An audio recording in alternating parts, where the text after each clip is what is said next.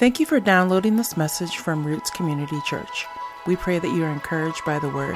If you are looking for more information, please visit us at rccphoenix.com. So we're going to wrap up on the last 4 verses of Philippians this week.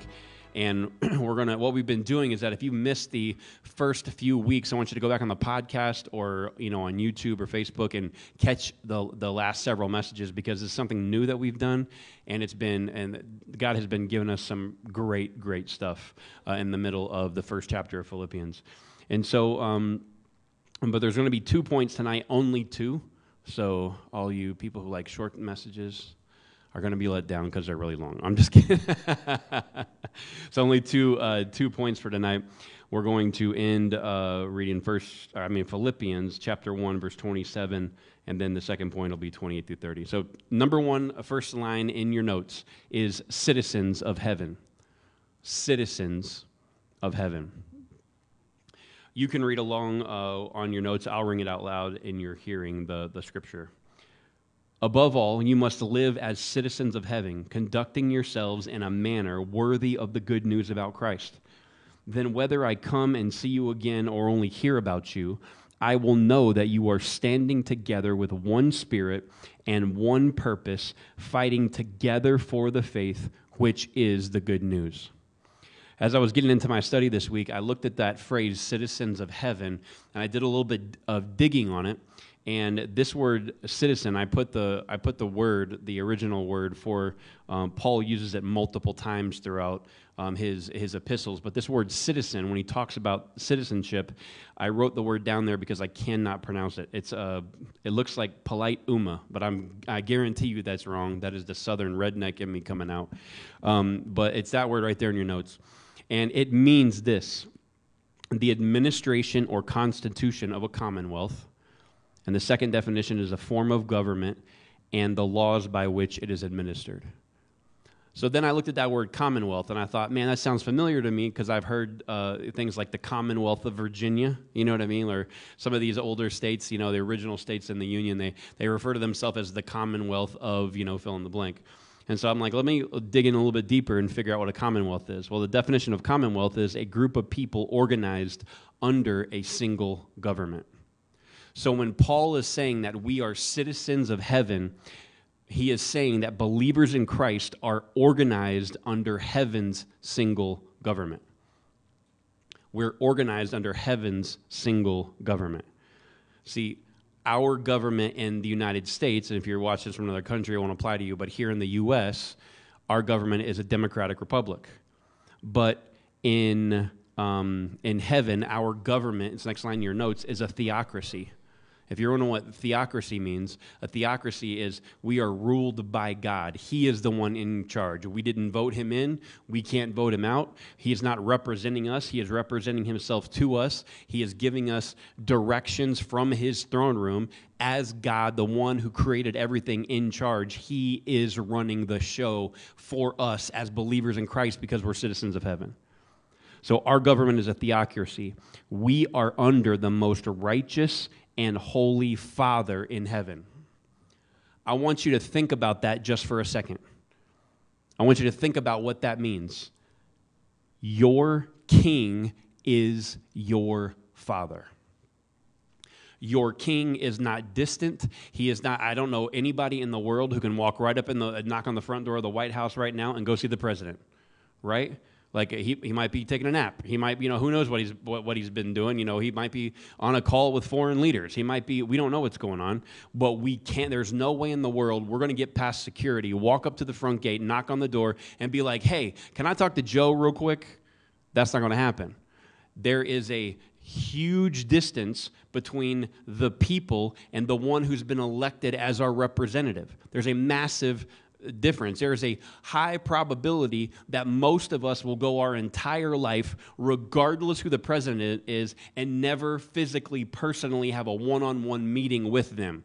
That is the exact polar opposite of what happens when your king is not some elected representative. He is your dad. When your dad is in charge, when your father is in charge, the most holy, perfect God, when he's the one in charge, you have some rights and some privileges that are not extended to people who are not his kids. He is just, he is fair, but there is a moment of favor. There is a level of favor that is on you as his children. So we could stop right now and just Selah, which means to stop and think about all the ramifications of the king is our dad, and our dad is the king. That right there could end the message, and we could leave here and wrap our mind around it multiple times this week and still not come to the full grasping of the understanding that he is available to you every single moment of the day. We talked about this before. You don't have to go make an appointment with the CEO of heaven. You walk up to your dad's door and knock on it, and he goes, hey, it's my boy, it's my girl, it's my son, it's my daughter. Come right in. Let's all of this stop. What do you need? We are to approach the throne of grace boldly in our time of need. So we're walking up, not talking to some distant king who's just out there in the ether, who made us and then left. He left us to find all the answers on our own. No, his spirit is with you, and that spirit doesn't communicate anything that the Father hasn't already said to the Spirit to communicate to you. So your dad is the king. That's who the king is. There should be an assurance and a little bit of swagger, honestly, when you go, my dad's the king. My dad's the king. Say something. Mess with me. My dad is the king. We as people who live in this country, next line in your notes, we may hold citizenship of a nation here on earth, but as believers in Christ, we hold a higher citizenship. We hold a higher citizenship. I was raised in the South. Like when I say in the South, I don't mean like somewhere down close to the South. Like we weren't the belt buckle because that's Texas of the Bible Belt, but we were that sweaty back part of the belt, like in Florida, like the gross part. Like we were just down there in the South. It was humid all the time, and when we sweat or when we cut ourselves, we bled red, white, and blue. Like it was America first on everything. It was the U.S. It was, God, country, and sometimes, and football, right? Like faith, family, and football, or God, country, and football. And sometimes those orders were switched, depending on if it was the 4th of July or not, right? And so we bled red, white, and blue. We had people in our family who were military, and I am wildly thankful for the freedoms that we have here in the United States. But there's a problem if we bleed red, white, and blue as believers. We should bleed God's word. Our loyalty has to change. We cannot put the love of country above the love of God, and we cannot mix those two up to say they're the same thing. They are not. Am I saying abandon the country? No. We have the greatest freedoms anyone's ever had in human history. We have to be grateful for those. We have to participate. We have to be involved. We have to speak out. But our allegiance, our loyalty is to a higher citizenship than the one that we hold here on earth, because America is going to go on when you're gone. If it makes it that long, eventually it will run its course the way every other nation in history has. And what's going to happen is your eternal security is not in the United States of America. It is in the citizenship of heaven, where your dad is the king. Does that mean if you have a higher citizenship that other people who don't have that same citizenship, they aren't believers in Christ, are below you? No.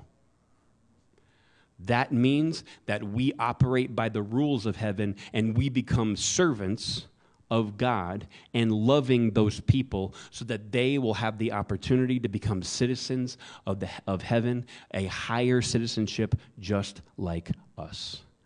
It does not put us in a position to look down. Oh, goodness, Lord, who are these scrubs? Like, I don't know why arrogant people are British in my mind, but they always come out that way, right? Like, it's like, oh, gosh.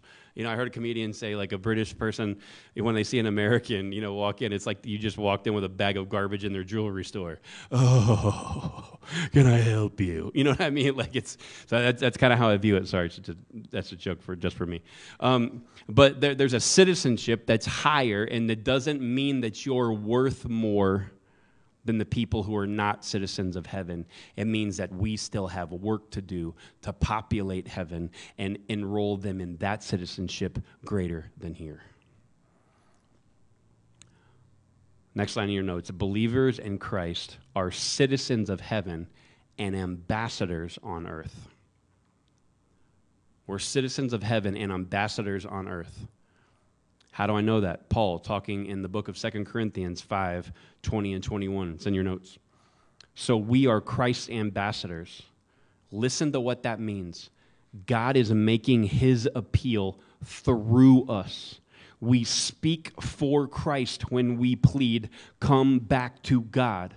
For God made Christ, who never sinned, to be the offering for our sin, so that we could be made right with God through Christ. So we know what a citizen is. We are someone, as believers in Christ, who are under the governmental authority of God, and his authority and what he wants for us is lined out in his word. Done. That is our quote-unquote constitution. That's what we operate by as believers in Christ. But he goes a step further and says you're not only citizens, you're ambassadors. Ambassadors live in another country, but move to a different country to represent the country they come from to the country they're living in. That's what an ambassador's job is. They are a citizen of somewhere else, but they come to a nation that they're not a citizen of to represent that nation to these people. As Christ ambassadors, your next line in your notes, Christ ambassadors live as citizens of heaven who represent heaven to the world. We cannot go, oh, I'm in the door, citizenship, yay for me. Yeah, I take the pledge and all that kind of stuff. I gave my life to Christ. I'm in the door, yes. But when you're a citizen of heaven, you are now an ambassador representing the things of God, the things of heaven, the citizenship of heaven to the people here on earth, because this place is not your home. It is a temporary residence for you, and your eternity will be secure with your king, who's your dad. Colossians 3, 1 through 2. Matt, you're telling me I got to turn my attention away from all the stuff that's down here? Yes. Colossians 3, 1 through 2. Since you have been raised to new life with Christ, set your sights on the realities of wealth? No. Set your sights on the realities of abundance? No. Set your sights on the realities of heaven, where Christ sits in the place of honor at God's right hand. Think about the things of heaven, not the things of earth, for you died to this life, and your real life is hidden with Christ in God. That means that the same concerns that people who are only citizens here have are different from the concerns that citizens of heaven have. There's a difference.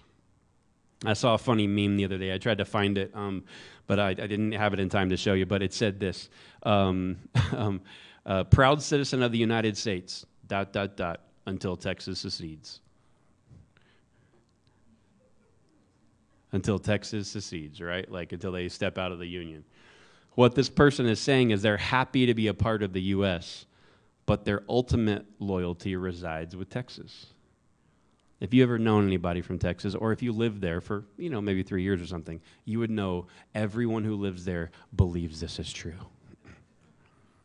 If you're living from Texas, just give it a shout out in the comment and you're watching later. But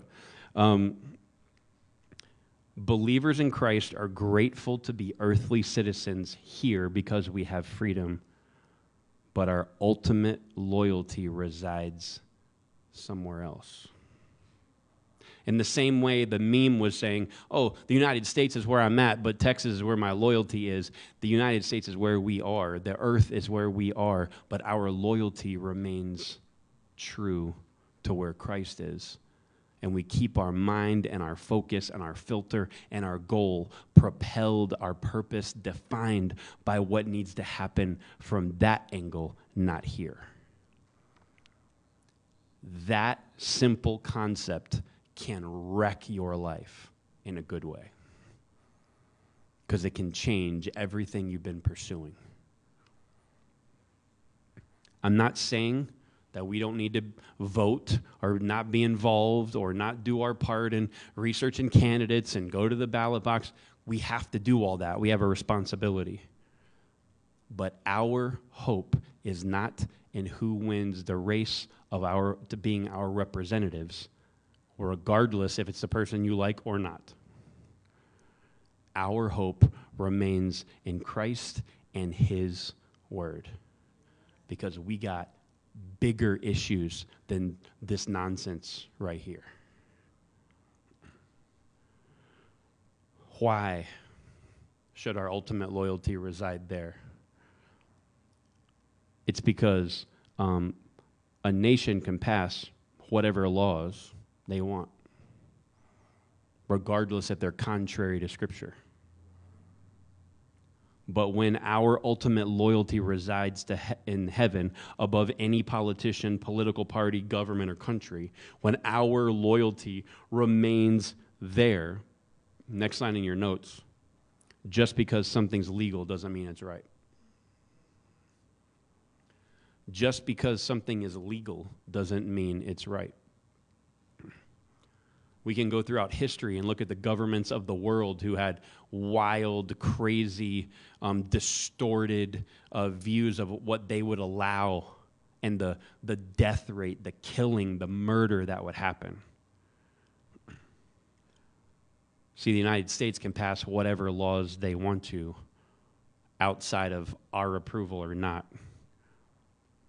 But we've got a higher mandate to follow because we have a higher citizenship than what we have here. The truth is, our culture and the country that we live in is growing increasingly hostile to the gospel. Why? Because people will dare to articulate that Scripture will not allow someone just to do whatever they feel. I can't be true to me. I feel this way. Nope. Not if you're going to follow Him and take citizenship there.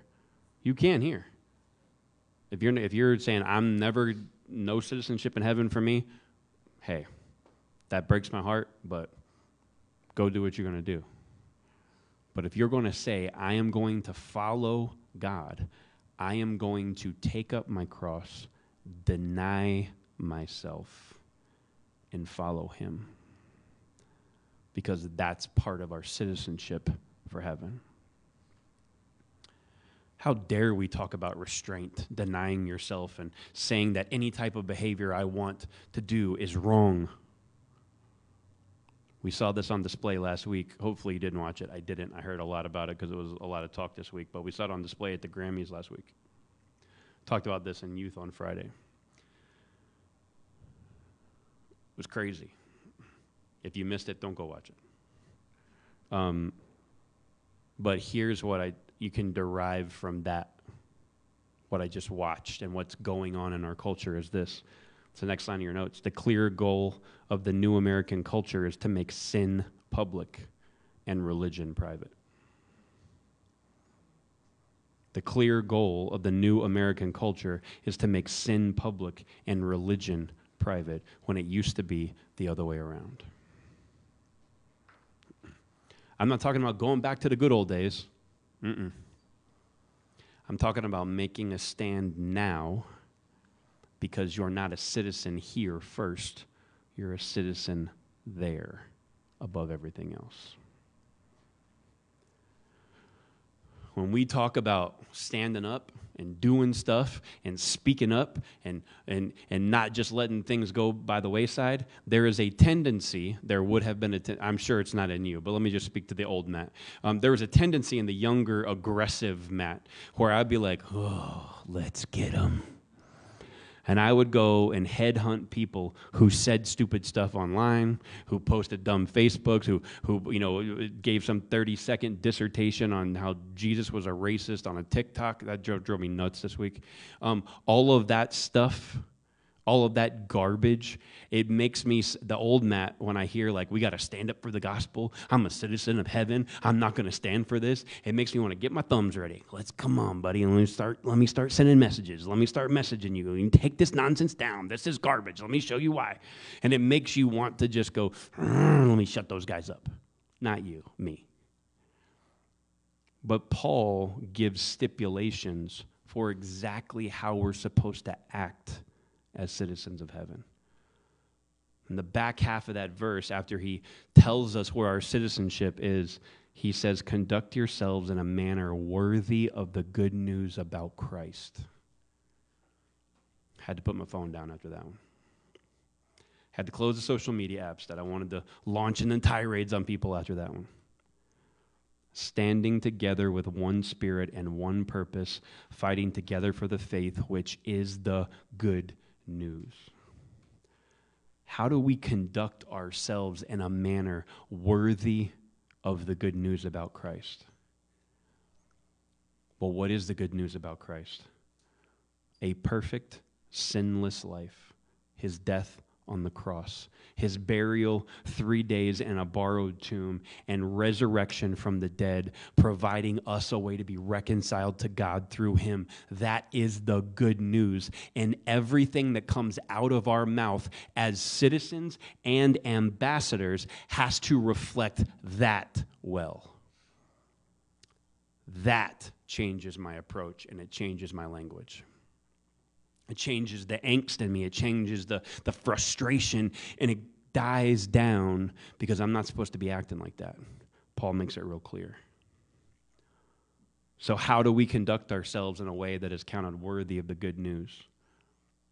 Next few bullet points in your notes. We speak the truth in love. A lot of people want to drop the truth bomb. Well, I just got to say it straight to you. I just got to tell you the truth. And then go to annihilating people. Speak the truth in love. The next line. We correct the misconceptions about the gospel in love. You don't know the Bible. You didn't even crack that open. You got that scripture off of CNN somewhere. Some guy twisted it and took it out of the place. Some guy who wrote in the religion opinion section online. I'll tell you what it means. You don't even know. That doesn't represent Christ and the good news of the gospel. We treat others as we want to be treated. It's next line in your notes. In love. We forgive in love. Matt, I thought forgiveness was a loving act. Yeah, until you go, oh, I got to forgive you, so you're forgiven, get away from me. No one's ever done that. It's true, it's only been me, right? You have to forgive in love. We tell the story of our salvation in love.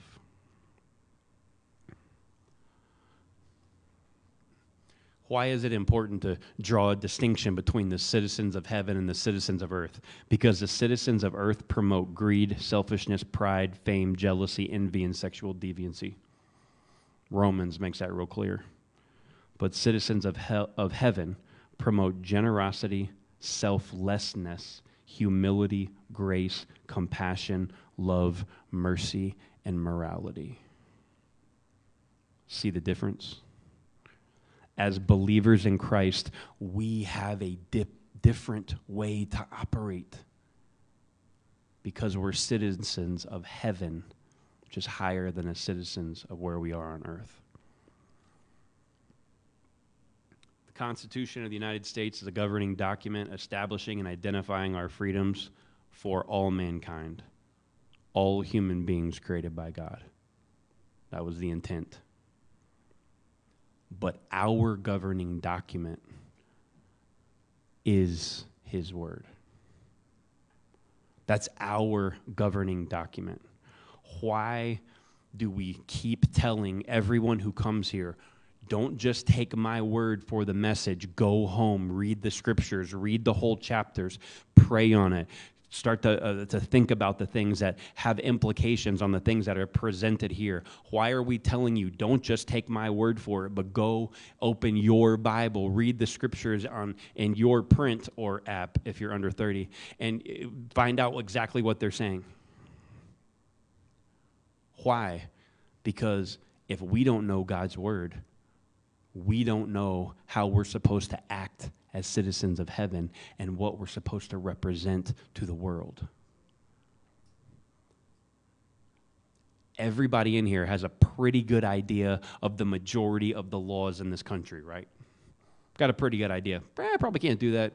It might be a little gray area on this one. I'm going to hire a high-priced lawyer to get me out of this one, but that one, I'm up a creek if I do that. Everybody's got a pretty good idea of that, right?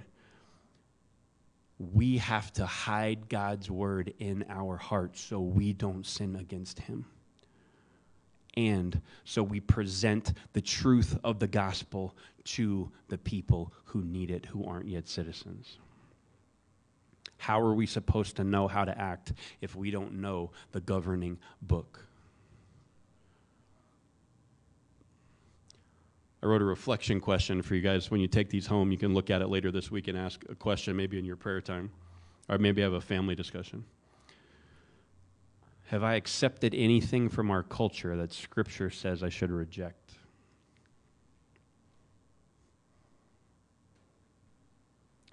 Have I accepted anything from our culture that Scripture says I should reject?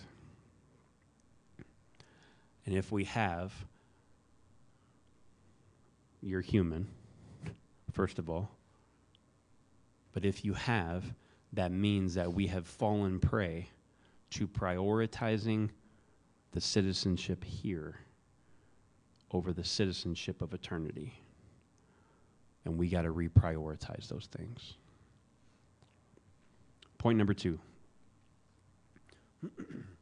Don't be intimidated. Don't be intimidated. Philippians chapter 1, 28 through 30, the last 3 verses of this scripture, of this chapter.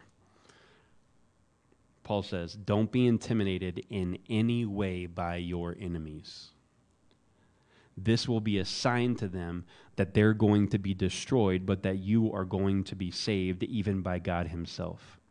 For you have been given not only the privilege of trusting in Christ, but also the privilege of suffering for Him. We are in this struggle together. You have seen my struggle in the past, and you know that I am still in the middle of it. When Paul says, do not be intimidated by your enemies, there are 2 groups of people that he's talking about. Letter A in your notes. Physical enemies. Physical enemies. The reason this is important, because I want you to remember who Paul's writing to. It's the church in Philippi. Philippi was established as a city for who? Anybody remember? Retired Roman soldiers. The city was established for retired Roman soldiers to leave the service of Rome and go live together. They are in a heavily influenced city of soldier and military background. That's who he's talking to. It would be easy to feel intimidated if all the people I was around every day were hardened soldiers. Especially soldiers who are not like the ones we have today who are fighting for our freedom. They were fighting to keep you in line. They were conquering. They were in occupying territories. They became the oppressor in many scenarios. They didn't believe in freedom of speech like we have here or used to. They don't believe in those same principles of the sanctity of life and the freedom to be able to do and say what you want and to practice your religion or your faith the way that you want to without being persecuted for it. All of those things did not apply to Rome, and all of these people knew it because they helped carry out those laws, and in some instances executions, and in some instances crucifixions. They were hardened soldiers, and Paul is telling these Christian believers, when you go and talk to these guys, don't be intimidated. Right. Let's look at just how difficult that is. I put this, it's your next line in your notes, but in the Holman Bible Dictionary, they talk about the role and the job of Pilate. Everybody remember who Pilate is?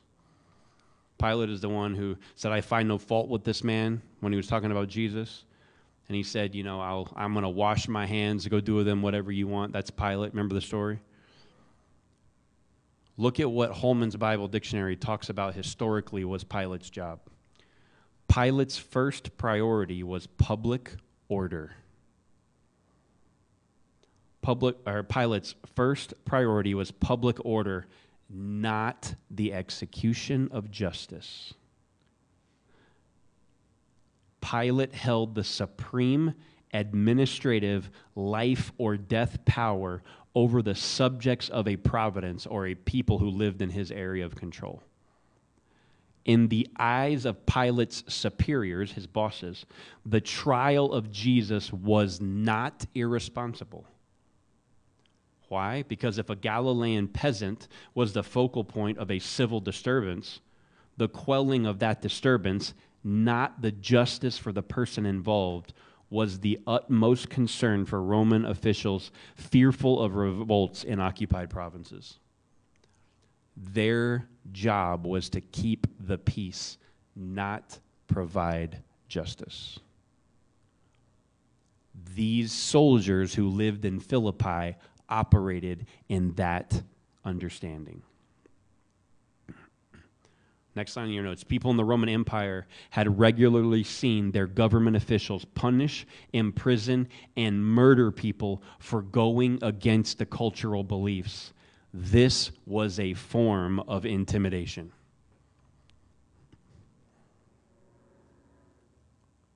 If you were the leader of somebody causing a commotion to try to tell people that Pilate or the emperor wasn't God and he wasn't deity and Jesus is the only way to heaven, and people started getting upset and getting mad and having public arguments at the public square, and people were talking about you and screaming and yelling and hollering, Pilate's job was not to make sure your rights were preserved. His job was to make sure there was peace and calm and everybody go back home, and then I made it through another day. He had no responsibility. He had no inkling to preserve justice for you. He wanted to keep calm, so he kept his position. How difficult and intimidating would it have been for anyone in that city to stand up and say, I am a believer in Christ, and he's the only way to heaven. He is the only one that is divine, and the emperor and the Pilate and whoever else you guys have in the Praetorian Guard have followed, all of those guys, they're just people, and they shouldn't be worshipped. How difficult would it be to say that in that culture? It would have been insane. And then Paul doesn't just say don't be intimidated. He says don't be intimidated in any way. Thanks, Paul. How's it going in prison over there? I'm stuck over here with these military guys. Okay, thanks for the history lesson, Matt. How does that apply to us? Next line in your notes. We need to prepare for the negative reactions of our culture when we defend and speak up for the gospel. I'll go back to a note that I missed earlier because I think this is very important. The church works best when it stands against the culture. The church works best when it stands against the culture. So what I'm telling you is we see the decline of the acceptance of what Scripture says in our culture. We need to prepare. What do I mean by prepare? I need freeze-dried foods and an AR-15. No. The AR-15 would be cool just to own, right? Like if you got one of those and want to swap it out, just bring it to me. I'd be happy to hold on to it. But I'm not talking about doing that. That's a whole different type of preparation. What I'm saying is we need to be ready to count the cost for what it's going to mean to share the gospel in the future, because it's going to get harder. And not just harder because people will be like, get away from me with that Jesus stuff. No, they're going to look at you and think you are attacking them because you present the truth of Christ. It's not a question of if it might happen, it's going to. I always have to take a step back in moments like this and go, I'm not telling you to do something stupid. I'm not telling you to walk in to your job who had you do some cultural training and kick over the security desk when you walk into the cubicle tomorrow and be like, I quit! Ah! This is not about God, and walk out. I'm not telling you to do that. That's not what I'm telling you. What I am saying is that there is an anti-Christ sentiment rising in our nation and around the world. And we need to be prepared to stand up, be counted as citizens of heaven, ambassadors for Christ, and not be intimidated. Letter B. I did not do good with this one this week. God gave me the message or the idea of it early in the week, and later in the week, I wish I would have remembered it, and I did not. So this one ain't just for y'all, it's for me as well. All of this is for me as well. But letter B is this: spiritual enemies. The second group of enemies is spiritual enemies. Matt, are you telling me, are you about to get weird on me, bro? You gonna start talking about the unseen world and demons and all that kind of stuff, and I saw poltergeist, that freaked me out. You gonna talk about it? No. Nope, that's not what I want to do. But I want to wake you up to the reality of that. If all you see is what you see, you don't see everything.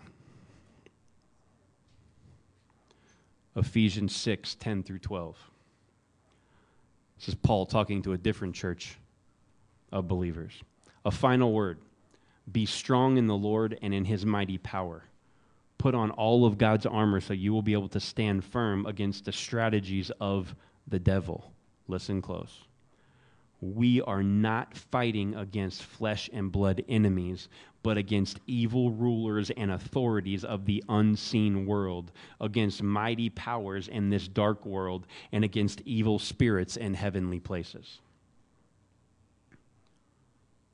Matt, you just said that there were physical enemies. This says we're not fighting against flesh and blood. If you feel resistance from a physical enemy, it is because they are being influenced or manipulated by a spiritual enemy. This is the root of the problem. So, how do we know? How are some ways that we know that our spiritual enemy is resisting us or fighting against us? There's 6 little bullet points I want to quickly touch on real quick. Because we have thoughts that undermine God's word. That prayer you're praying doesn't work. You thought it was going to, and nothing's happened. That prayer don't work for you. It might work for somebody else, but he don't hear you. Too much sin in your life, too far gone. Too much disobedience. those thoughts that undermine God's word are from your spiritual enemy. The next one. Did God really say? Did God really say he was going to protect you? Did God really say that your inheritance is in him? Did God really say that if you ask in faith, believing whatever you ask of according to his will is going to come to pass? Because you've been asking for a long time, bro, and it ain't happened. Did God really say that? Did you pray and the Spirit of God so overwhelmingly showed you and confirmed to you that what you've been praying for is going to happen, and you've been sitting here for years with that prayer unanswered? Did he really say that, or was that just you talking to you? Third thing, intimidating thoughts. Fourth, mocking thoughts. It may even be a person who you're dealing with who mocks what you believe. Irrational fears, including thoughts of death. Why do I say irrational fears? Because here's why. Let me tell you why. Let me give you a good example of the discrepancy. Got a lot of parents in the room.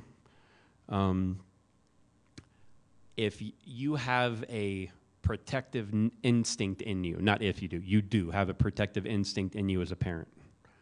And if your child made a beeline to Bell Road out there in the middle of traffic, you would panic, drop everything you did, and run after them. Why? I don't want them to get hurt. I have a fear that something bad is going to happen to them. That is a rational type of fear. Let me give you an irrational fear. You're going to come home tonight, and you're going to find your child has killed themselves and left you here alone.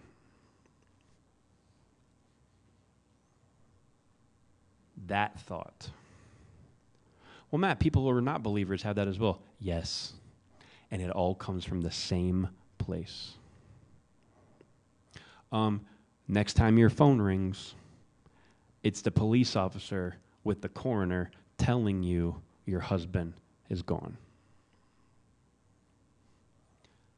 Irrational fear.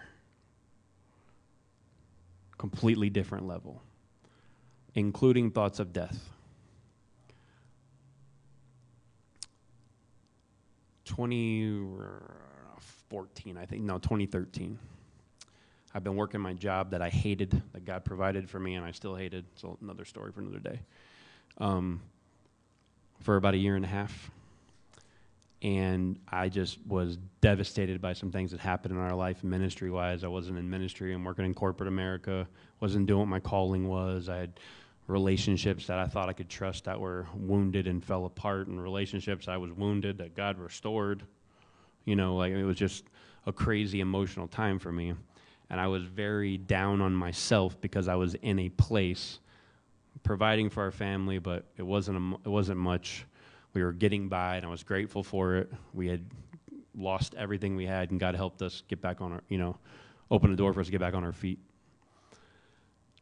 And I wasn't having thoughts of anything really except for, I don't like this job. I don't want to go back tomorrow. It's all right. I'm going to go back tomorrow. I like eating. I'm going to go back tomorrow. So I got home, and Nina was cooking dinner, and she needed me to help her in some way, like chop onions or some veggie or something. So I remember very specifically, I opened the drawer, and I pulled out the knife, big old huge butcher knife, and before I could shut the door, I got rushed for about 30 seconds out of the blue with this thought. Accidentally fall on that knife and then end your life, and your wife and your child will be far better off with the insurance money than what you're able to do because you're a failure trying to keep them afloat right now. And I remember not it being a passing thought, but this, what?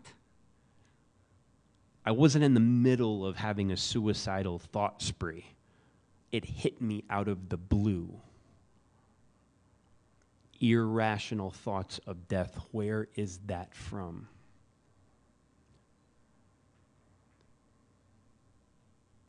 It's from our enemy, our spiritual enemy. The last one is ideas of self-sufficiency. I don't need God. I got this whole thing wired. I don't want to come back to your dumb church anyway. I don't like half the people there. I only go because I'm forced to. I married somebody who wants to do this, and so I just come. Fine. My parents made me come. I hate it. I don't need what you're saying because I can do it on my own. Thoughts from your spiritual enemy. The last thing I want to say about this is I want to remind everybody in here, why in the world are we talking about this? Because I want you to be able to identify where your thoughts and feelings are coming from so you know how to fight back. The truth is this. I've experienced this 100% assured. I've experienced this multiple times in my life. Our spiritual enemy will not fight fair. He will use several of these tactics at the same time, and he doesn't care if you're a child, if you have a mental problem, if you have a physical problem, if you have an emotional problem, if you're dealing with trauma from your past, if you're in the middle of a traumatic scenario, if you are in the middle of a health crisis. He don't care if you're old, if you're married, if you're single. He don't care what economic class you're in. He don't care if you're married. He don't care about any of that. At any point in time, he gets grimy. That's the way he operates. Jesus told us the enemy comes to what? Steal, kill, and destroy. But I have come that you might have life and life more abundantly. And that abundant life is not a big old stacked fat bank account and you drive in the most expensive car to show off to your friends. It means that there is an abundance of power and purpose in your life to accomplish his goal, period. And if that comes with a little bit of lettuce, great. But that's not your purpose.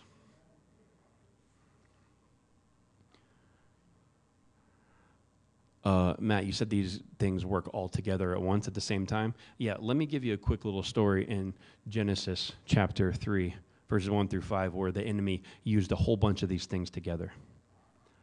The serpent, which was being controlled by the enemy, was the shrewdest of all the wild animals that the Lord God had made. One day he asked the woman, "Did God really say?" See it? Did he really say, "You must not eat of the fruit from any of the trees in the garden"? "Of course we may eat fruit from the trees of the garden," the woman replied. "It is only the fruit from the tree in the middle of the garden we're not allowed to eat. God said you must not eat it or even touch it. If you do, you will die." "You won't die," the serpent replied to the woman. "God knows that your eyes will be opened as soon as you eat it, and you will be like God, knowing both good and evil." What did he do? He undermined God's word. He bred seeds of doubt. Did God really say? He mocked her. What? No, that's not going to happen. Why would you think that? No. Ideas of self-sufficiency. You'll be just like him. He doesn't want you to be on the same level playing field as him, and you will have control. You don't need that. See how even in the perfect Garden of Eden, where sin never existed, he got grimy. He stacked up these temptations, these thoughts, these crazy fears, these mocking thoughts. He stacks them all up at once and unloads them all at the same time. He doesn't fight fair. But the good news is this. Next line of your notes. We are not at the mercy of our spiritual enemy. You Your boys got to stand up for this one. We are not at the mercy of our spiritual enemy. Because I don't know about you, but if the God who has all of the power and all of the universe walks in the room, it's not a fair fight. And since your dad is that God and your dad is the king, then guess what? When he shows up, the fight is over. The enemy doesn't fight fair with you. He fights grimy. He comes at the worst opportune times. He's going to try to find the way to pierce closest to your heart and make it bleed, and he's going to try to twist the knife if he ever gets it in there. But I am telling you that when your almighty God, your heavenly Father, the King of where we are citizens of in heaven, steps in the room, he's got all power, and guess what? That unfair fight just flipped in his favor. When he shows up, the fight is never fair because he's never lost. He's never lost. We are not at the mercy of our spiritual enemy. I wish I would have remembered that this week. It would have saved me several nights of 3 a.m. tossing in the bed. It has saved me tears laying against my truck in an empty parking lot, begging God, asking questions. Yeah, that was me this week. I wish I would have remembered what he equipped me with before I walked into it. And if you are someone who's sitting in this room tonight and you're like, man, I'm not facing any of that, I want you to remember when you do that you are not at the mercy of that spiritual enemy because your God has all the power.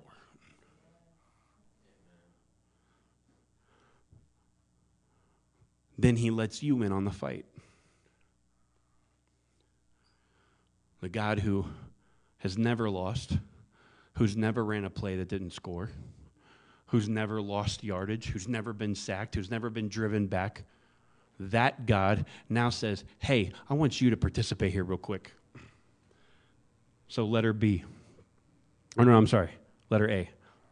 The first thing we have to do is identify the author of the thoughts that we have. 2 Timothy 2:7. For God has not given us a spirit of fear, but of power and of love and a sound mind. So any thought that breeds you into an irrational fear is not from your king, is not from your father. It comes from your spiritual enemy. So you can push that right aside because the thoughts and the things that God gives you are full of power, of love, and a sound mind. And when I talk about power, I'm not talking about control. I'm talking about the Holy Spirit being active in you to be able to accomplish things you can't do on your own. 2 Corinthians 10:3-4. We are human, but we don't wage war as humans do. We use God's mighty weapons, not worldly weapons, to knock down the strongholds of human reasoning and destroy false arguments. What are those weapons? Letter B.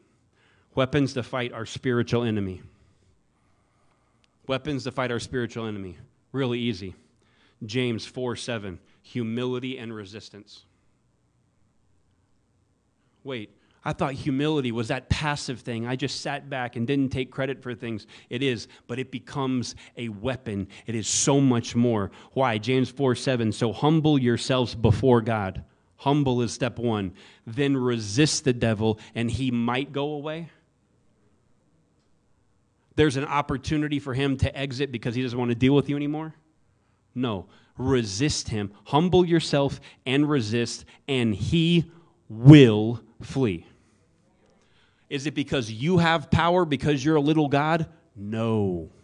It is because the Spirit of the Almighty God is living inside of you. You have been adopted into the family of God. You are now a child of the King, and the King is your dad. And he says, I've never lost. I'm going to work through him, and I'm going to use a broken, flawed, imperfect man to stand and put his foot on the neck of our spiritual enemy. How do we do that? Humility and resisting him.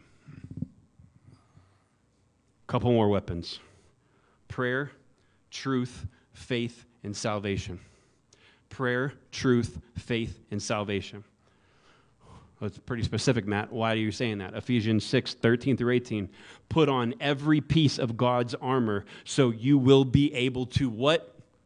Resist the enemy in the time of evil. Then after the battle, you will be standing firm. Stand your ground, putting on the belt of truth and the body armor of God's righteousness. For shoes, put on the peace that comes from the good news so that you'll be fully prepared. In addition to all of these, hold up the shield of faith to stop the fiery arrows of the devil. Put on salvation as your helmet and take the sword of the Spirit, which is the word of God. Pray in the Spirit at all times and on every occasion. Stay alert and be persistent in your prayers for all believers everywhere. Pray. Oh, what am I doing? Talking to the invisible Santa Claus in the sky? No. You are talking to your dad, who's the King of heaven. That's who you're talking to. Understand his word. When the enemy came to tempt Jesus in the desert, what did he say?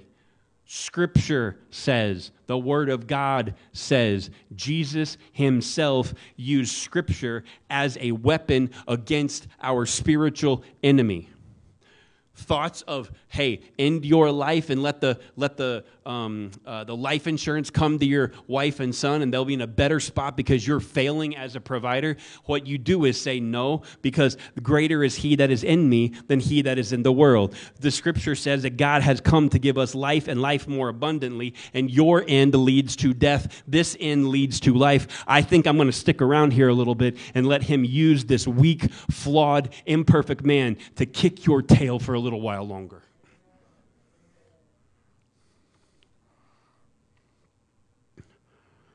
Truth. Not your truth, not somebody else's truth. The truth of the gospel is your weapon.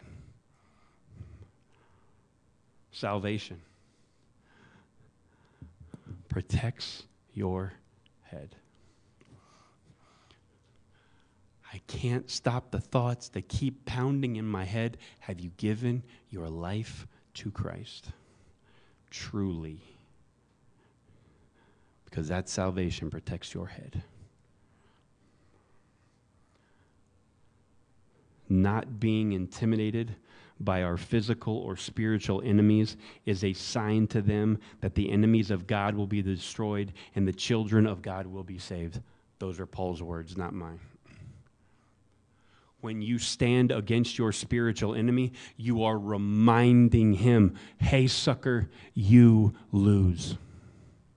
I'm going to stand here, and whether I live through it or whether I die through it, it makes no difference, because at the end of everything, my salvation rests with my King, who is the ruler of where I am a higher citizen of, which is heaven, and he's my Father, and he comes back for me, and I spend eternity with him, and I know where your end is.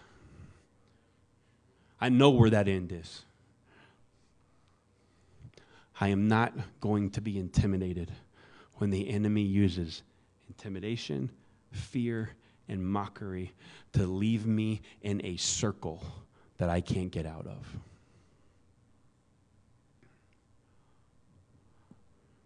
Those three things work together, by the way. Because if your spiritual enemy can intimidate you into silence, and you don't defend the gospel, you don't share your salvation experience, you don't present the life-giving good news to the people who need it, who are only citizens here and not yet citizens of heaven. If we do that and we're intimidated into silence, I guarantee you the thoughts that follow that silence are going to be, see, you don't even really believe. There's no power inside of you. The Spirit of God that you said is living inside of you, he's not there. And then you try to push back, and then the fear comes again. And that fear pushes you into a place of silence, because I'm intimidated to feel the backlash or to lose relationships or to be mocked. And it works in this tandem to dig you a hole that leaves you paralyzed and not fighting back. We have to identify where these things come from, and we have to use the tools that are in God's Word, that he put in our hand, that he put in our heart, and that he put in our mind, and more importantly, put in our mouth, to go back at the one who's trying to intimidate us, because why? My God don't lose.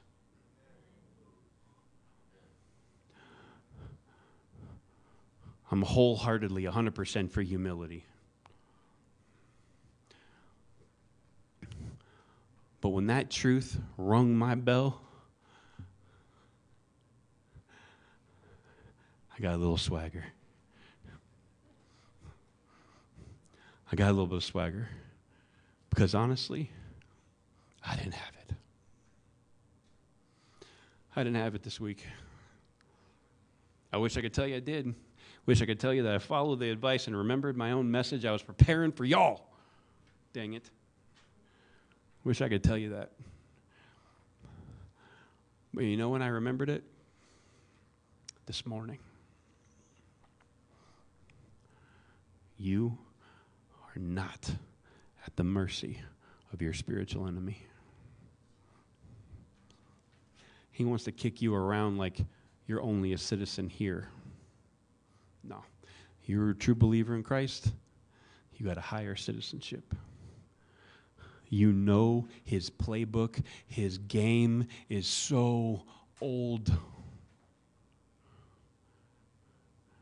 The same tactics, just in details for your life. And he's given you weapons to fight back. So, fight him down. And when you win, don't stand there and gloat. You go back to the God that you worshiped in the brokenness and kneel before him and say, you are mighty. You can remember the songs from today. To God be the glory. And when he throws the parade, it's bigger than the one you threw. Just ride on the float with him and look at all the enemies he's defeated. And if you forgot, keep reading here, because he doesn't lie and he don't lose. I'll have 2 reflection questions for you at the end of it that you can take home and kind of think about for yourself and pray on a little bit. Have we been intimidated into silence about the gospel in any way? And the second one is this. Have we fought back against our spiritual enemy, or do we remain passive? I hope that if you remain passive, that the fire of the Spirit of God will push you to engage once you are equipped with his word.